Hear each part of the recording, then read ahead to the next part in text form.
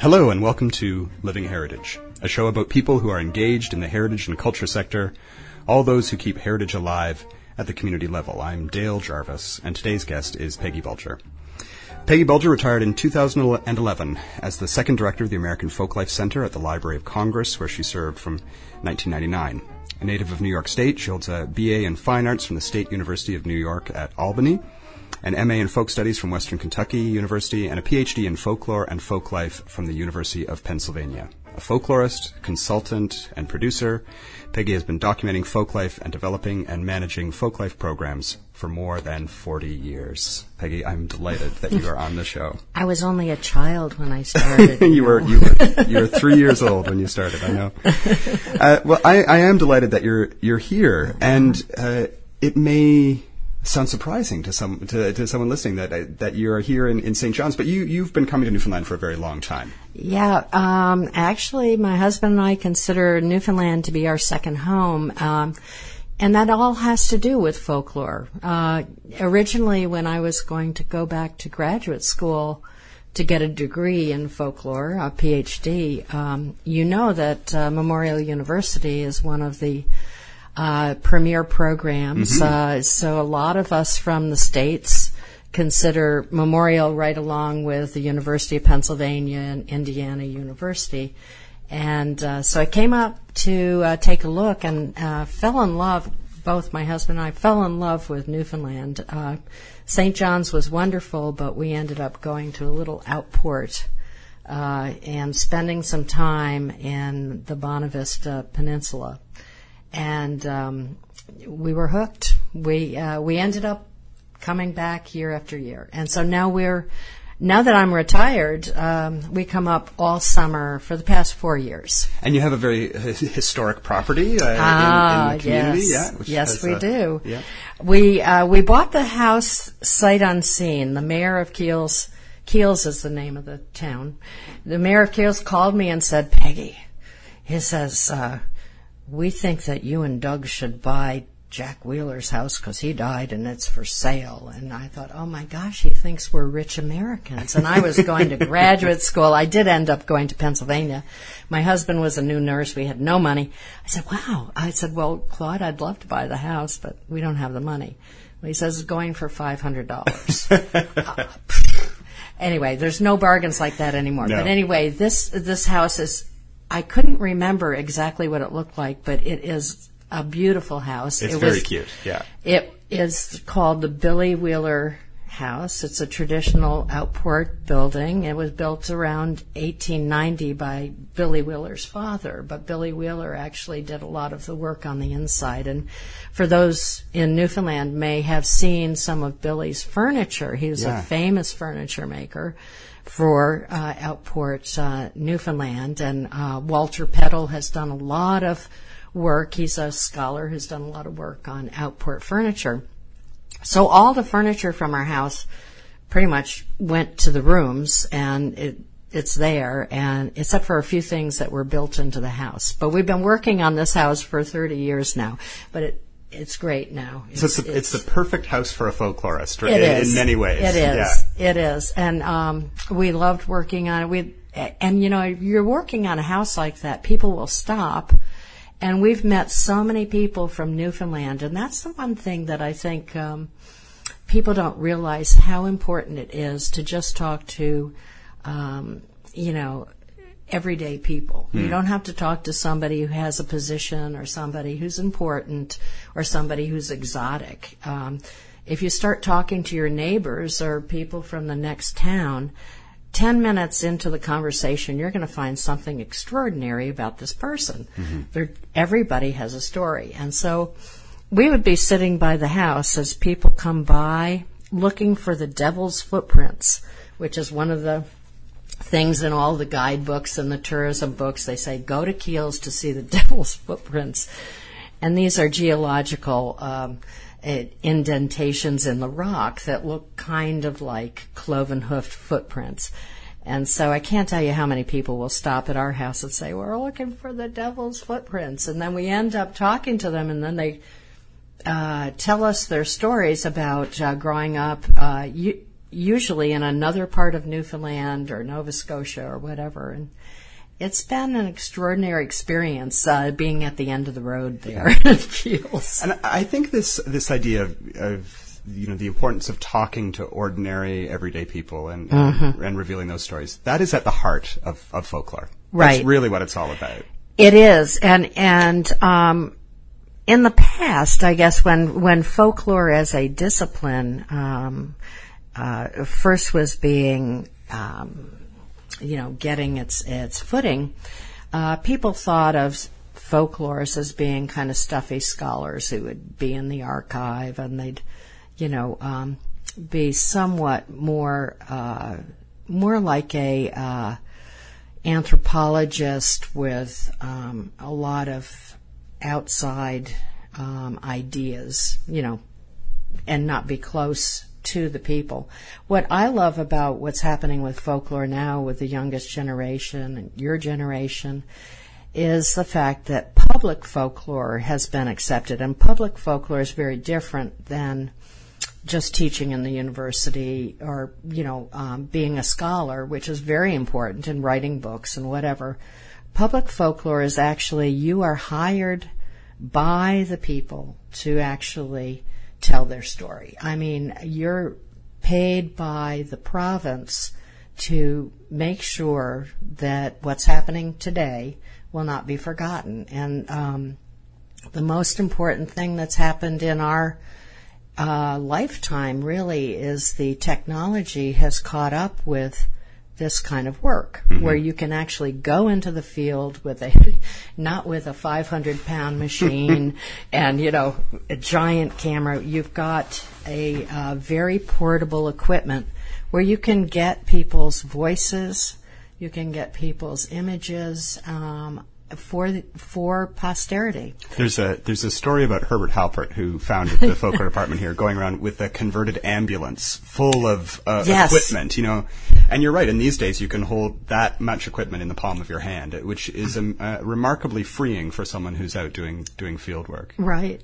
Well, and I think Herbert, he used at the time it wasn't called the American Folklife Center. He used the Library of Congress equipment, which was a giant acetate disc recorder. I mean, it literally, we have it, or they still have it at the American Folklife Center, and we would wheel it out when people wanted to see what did Alan Lomax use in the field and what did Herbert Halpert use in the field. And it's this giant thing. And I thought, and it had to run off a car battery because where you would go, there's no electricity. And so, we're very spoiled now. We go out with our iPhones and take great pictures and, we record people. But that's so wonderful. The one thing about, folklore, which I think is so, so important, is that I guess it's just a different perspective from oral history and anthropology and sociology. Everybody they're interviewing people and getting really important information about people. A folklorist usually is asking people about things that are really intangible and, not the story of their life necessarily, but the story of what makes their life so different from anybody else. And so it's a really important thing to get on tape and to be in the archive, because the next generation of Newfoundlanders who come along, in our lifetime, we have seen, even in the time that I've been in Newfoundland, we started coming when the cod fishery was in full swing. Sure, yeah. And that whole way of life has, changed dramatically. Changed. Absolutely. Totally, and will never be the same. So it's so important to talk to people who are now the last of those folks who grew up with the flakes and the... it's not history to them; it's their life. So what was your introduction to work in public folklore?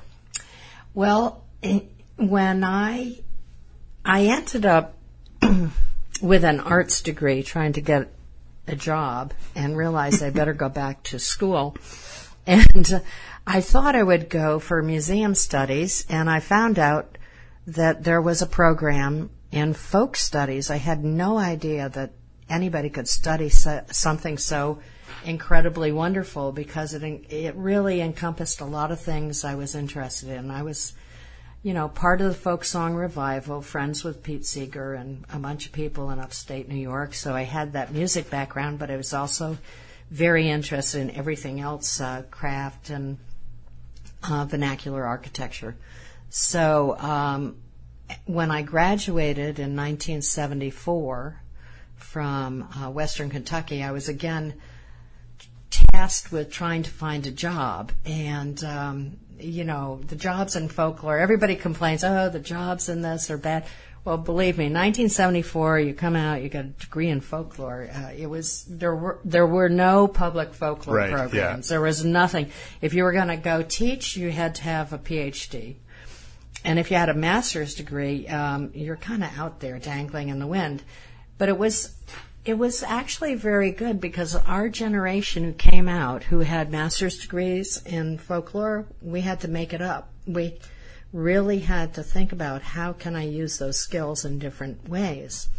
And, nowadays in the United States, there's about 40 states that have state folklife programs and state folklorists. And we were just talking, it's amazing to me, Newfoundland, yay, Newfoundland is the first to have a provincial folklorist. Yeah. Yes, because it's an really important work. And in the United States, we had a precedent for that. We had, during, as you all know, the Great Depression, and Franklin Roosevelt decided to put people back to work. But instead of putting out-of-work teachers and journalists and writers, building roads or something like that, he said, no, we've got to have a federal writers project. And so all of those folks in the 1930s, it was the first time the United States had a government-run, really it was an oral history program where people were documented. And those materials are so important today. I mean, nobody would quibble with the fact that, especially the recordings, the Federal Writers Project had a lot of people going out and taking notes and doing oral histories, but the folks that got the recording machines and actually recorded the voices of, say, people who lived under the institution of slavery. Yeah. Unbelievably powerful. Yeah, and those become incredibly valuable records then, within a generation. And they're used all the time. They're used in museums. They're used in university classes. They're used for feature films. So when I worked at the Library of Congress, that was one of the most important things that we heard on, was like all the requests to use the Federal Writers Project recordings, and how to get those materials out and to be used. So you graduated from Western Kentucky, and where did you end up working? I ended up in a place just as exotic to me as Newfoundland. I ended up in Florida. I had never been to Florida in my life. I'd never been south of the Mason-Dixon line. It was very provincial. I grew up in upstate New York, and pretty much when I went to Western Kentucky, I thought, wow, this is really, really weird. This is so different from New York. And I thought I knew the South. Well, the upland South and the deep South are a whole different ballgame. So I ended up in rural North Florida, which is basically the real deep South as a northerner. And I actually had an incredible experience. My job was to, pretty much similar to your job, I think. I was to be the state folklorist, and I had a pickup truck, and I traveled all over the state of Florida and tried to find out what there was out there to document. And so I went from Pensacola to Key West and just found amazing things and realized, oh my gosh, this job was supposed to be a 1-year contract to document the folk arts of Florida. And I thought, couldn't even put a dent in it. No, as you know. Yes. I mean, but I tried. Yeah. So it ended up being, I ended up staying 12 years. Yeah. So. And how do you make choices about what to document? Because there is so much, it is kind of a never-ending project in a way. It is. How do you identify the topics or the items that are most at risk or most deserving of your limited attention? Right. Well, and I think most public folklorists know this, is that it's a combination of luck and serendipity. Everything, if you think about it, is worthy of documentation. But some things are really more at risk. So you would think of it almost like in environmental terms, like what's really, we better document this because it's changing so quickly. And Florida, it's interesting what's happening with Newfoundland now with the rise of tourism and the demise of the cod fishery. You have something similar to what happened in Florida many years ago in the 1950s when Disney was coming in, and it was a tourist destination always, but the traditional way of life was really going by the wayside. The shrimpers, the fishermen, the people who had made their living for years in a very remote place, because Florida was very remote. All of a sudden we're inundated with tourists. So to me, that's where I put a lot of effort into writing grants to document occupations that were no longer going to be needed. So when a fishery dies, say when they close the fishery, they also, net making, boat building, all of those secondary industries. Of those occupations, traditional ways of life go by the wayside too. And so a lot of people think of the people who are the fishermen themselves, but I ended up in Florida doing a lot on the shrimping industry because they were going through some of the same thing. I did a documentary in 1980 out of Fernandina Beach on Amelia Island. It was the birthplace of the modern shrimping industry, and at the time I did the documentary, there were 200 shrimp boats a day going out of Fernandina. I live there now, and there's 8 shrimping boats going out a day. Quite a dramatic change, yeah. Totally dramatic change. So, and the net making business, I had documented the big net making business. They had done shrimp nets for all over Florida and the southeast coast. They now are making sports nets. It's very interesting. So they've adapted their business. They have done a very good job of taking a traditional craft and updating it for the 21st century. They still make shrimp nets, but if they were depending on that, they'd be out of business because, like I say, there's 8 boats. I always find that fascinating as a folklorist when there are traditions that are in a state of flux, in a state of change. I think sometimes people outside the discipline, they think of tradition as something that is somehow fixed. And within it, we kind of realize that tradition is always evolving. And that's kind of an exciting thing. That's an exciting place to be as a folklorist, to see how people are adapting to their changing situation. Yeah, and I have to say I was really happy to find out that the Burbank family, the net makers, they actually are doing very well because they make 80% of the sports nets for soccer, basketball, baseball. The backdrops that you see on the television, they're usually from Fernandina Beach. But they're still employing net makers doing with the same traditional tools. It's just a different pattern. It's not the Cobra pattern for the shrimp trawler, but it's the same tradition, just updated. So you work with shrimpers, you work with net menders. Is there any other particular traditions or occupations that stand out in your memory that you worked with?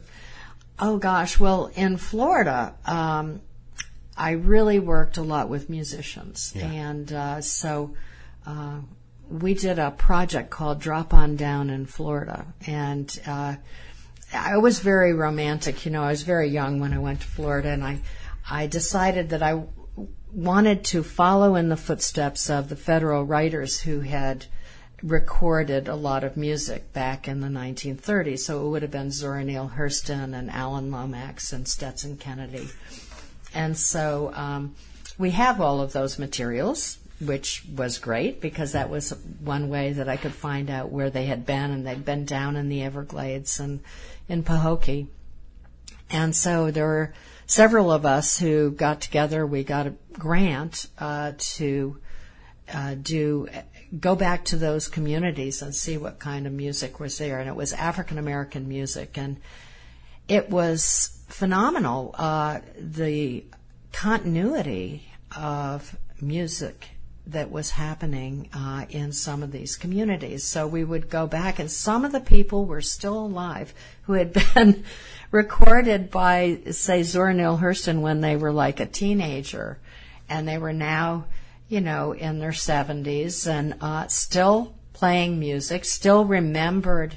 That was the other thing that struck me, was that when we would talk to people about, do you remember being recorded by the Federal Writers Project? Oh, it was like the biggest thing in their lives, that they, and we would play them some of the recordings, and that it would bring tears to your eyes because they had forgotten about that. They had not heard these recordings. So that was the other thing. I said, wherever we go and record, we've got to give copies to everybody so that their grandchildren can hear what these people sounded like, So.